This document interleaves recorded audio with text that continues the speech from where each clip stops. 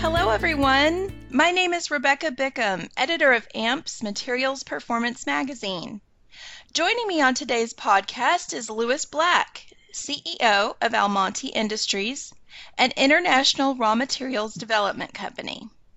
I asked him to join me today to discuss President Biden's plan to sign an executive order that will begin a review of the supply chains that support several crucial American manufacturing industries, including automobiles, pharmaceuticals, and clean energy. Hi, Lewis. Thank you for joining me today. How are you? I'm very well. Good afternoon. I'm in Europe right now, so it's a lovely afternoon, but I hope your day is going great so far. It is. Thank you so much. The first thing I'd like to ask you is to briefly introduce yourself to our listeners and give us a summary of your background and experience. My name is Lewis Black. As you said, I'm the CEO of Almonte Industries. We are the largest producer of tungsten concentrate outside of China. Tungsten is obviously used predominantly in aerospace, automotive, defense, and medical, and on the new generation of batteries for EVs, semiconductors, and, for instance, tungsten fabrics for 5G networks. So we have a very key role to play in the strategic metal demands of our customers. Fantastic. So, Lewis, I understand that the order is intended to start an effort to insulate the American economy from future shortages of critical imported components. The president's move comes as a global shortage in semiconductors, a key component in cars and electronic devices, has forced several major American auto plants to close or scale back production and sent the administration scrambling to appeal to allies like Taiwan for emergency supplies. What more could you tell us about this, and how might this move open up critical supply of important rare earth materials and help manufacturers obtain raw materials from suppliers outside of China? Well, I think that the review that the president said, it's a 100-day review, and they commenced almost immediately when he became the president, and so it's really any day now we're going to hopefully start seeing the conclusions this review comes to. But I don't think that the conclusions will be terribly surprising. Ultimately, a lot of these strategic metals and industrial metals are dominated in their output from China because for the first 30 years, China has developed a very autonomous supply chain for very obvious reasons. They wanted to be able to perfect their supply chain, to be able to provide all the things that we all enjoy very easily nowadays. I think that semiconductors is a great example of the fragility of most of our supply chains. Semiconductor business is really no different from any other that we see. It reacts, supply and demand is in basic equilibrium, normally tracking inflation. What happened last year was an exceptional circumstance. Because all of us are governed by our balance sheet, we all like to keep inventories as low as possible. With obviously the global shutdown through COVID, everybody started running their inventories down. What no one imagined was that as we all returned home, we all decided that our laptop, really we needed to get a new one. Our phone, we were using this old phone, let's get another one. And so these electronic consumables, the demand was never anticipated. And as a result, with inventory stocks very low for semiconductors, as the economy has now started to sort of reopen, the car manufacturers have found themselves out of pocket. And it's not so easy to start producing more semiconductors. Semiconductors are really, I think people just flippantly say, oh, a semiconductor. This thing is dominated by the US and South Korea. These are the two primary countries, and then sort of distant third is obviously in Taiwan. These items are at the cutting edge of technology. I mean, they really are extraordinary pieces of design. And I believe it takes 18 weeks to make one semiconductor when you track it all the way through the plant. Obtaining the raw materials to produce more is one thing, and then you have to obviously increase the capacity that exists in these highly technically advanced factories and plants. So I think it really demonstrated in one particular area the fragility of the supply chain, and I don't think it's unique to semiconductors. So I think the review will come to the conclusion that I think everyone already very much understands, which is to have to give American manufacturers more options, to more diversity, in order to ensure that if one tap goes off, another tap is available. It doesn't mean that you should be saying, let's not buy from China. Or, I think that's an irrelevance. I don't think anyone should politicize this. It makes common sense to have options and not all one eggs in the basket, all the eggs in one basket.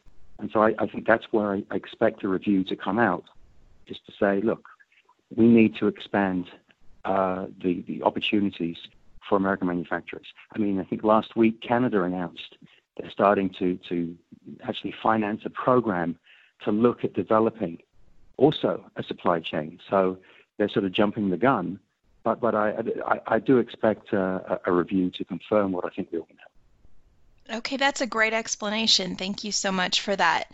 So I want to change course here for a moment.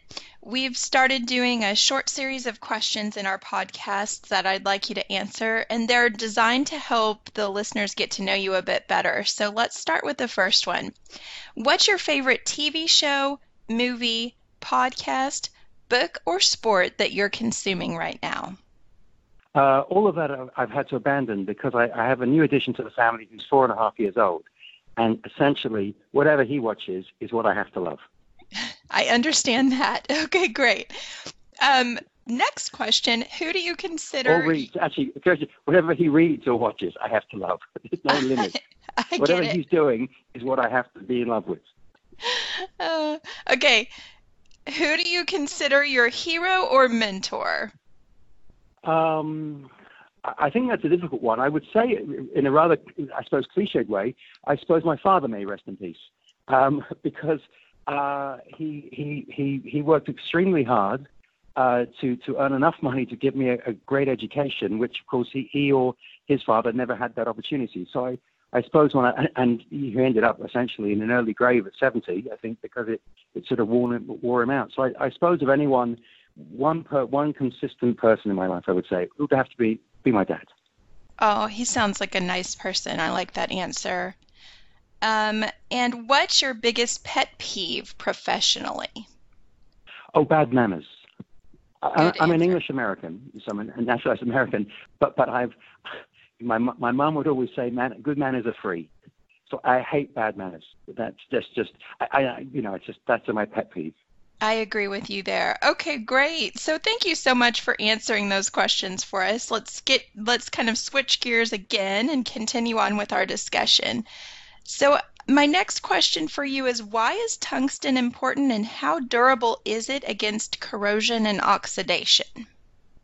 Well, I mean, tungsten has the highest wear property of any metal on the planet. It has a smelting temperature just slightly less than the temperature of the sun. So you can't smelt it in the applications, you sinter it into alloys. So whether you wear parts such as, gears, drills, anything that generates friction and heat, tungsten is extremely, is the unsubstitutable metal. The interesting thing is it's incredibly brittle. So even though it's very durable, if you drop it, it'll smash into a million pieces. It's quite an unusual metal and makes it very difficult to extract from the ground. In terms of oxidization, in tungsten in its concentrate form, in its ore form, as we bring it out from underground, if you leave it on surface long enough, it will oxidize in part. But once it's been concentrated, it will essentially, you can recycle it from its products. It is almost indestructible. I mean, you lose a little bit every time you recycle it, but oxidization is not an issue with tungsten. And are new production sources of tungsten critical for increased global supply? 82% of the world's production of tungsten comes from China. When they arrived in the market in the 1980s, a huge deluge of tungsten arrived from China. It collapsed prices, and pretty much everyone went out of business. We are really the last survivor One of our mines in Portugal has been running for 126 years uninterrupted, so it's fifth generation. We have managed to preserve the experience and knowledge needed to produce tungsten, and we've just started construction of formerly the world's largest tungsten mine in South Korea. And we're only able to do that because of the knowledge the knowledge and expertise that we have. In terms of new sources, tungsten in the 50s and 60s was more valuable than gold because it's heavily used in the defense sectors. Back then, obviously, the Cold War was well in its stride, and so the consumption of tungsten was quite dramatic. Ultimately, a lot of the mines in safe jurisdictions like the United States, Canada as such, they were either played out or now are uneconomical because they are low grade, what's left. In terms of projects in safe jurisdictions, you really don't have an awful lot of choice. I think we have the ones that we feel are cost competitive with China, which is very important to our customers. And there are projects in Kazakhstan and in the Caucasus and Russia, but it's a declining resource where at the moment, because you're very price dependent, China controls not just the output but also the price of the commodity. You've got to be extremely good at your game to be able to eke out a margin, and we've always managed to do that. But low-grade projects struggle. They struggle nowadays. That was great information. Thank you. My final question I'd like to ask you is, could you tell us a bit about Almonty Industries, and could you maybe give our listeners your website in case they want to find some further information out? Sure. Almonty Industries, as I said, is the largest producer of tungsten concentrate outside of China. We consider to be the best operational team outside of China and one of the best in the world. Some mines that we have done this for more than 5 generations, so we have quite a lot of depth of knowledge behind us. We don't produce or work in any other metals. We rather be the best at one than okay at many. And I think if you go to the website of www.almonty.com, you can see much greater depth of who we are and what we've done and what we are continuing to do. Well, fantastic. So this is where we'll end our interview today. I'd like to give a big thank you to our guest, Lewis Black, for taking the time to join us today. Thank you, Lewis. Thank you very much. Thank you. And again, my name is Rebecca Bickham, editor of Materials Performance Magazine. Thanks so much for listening.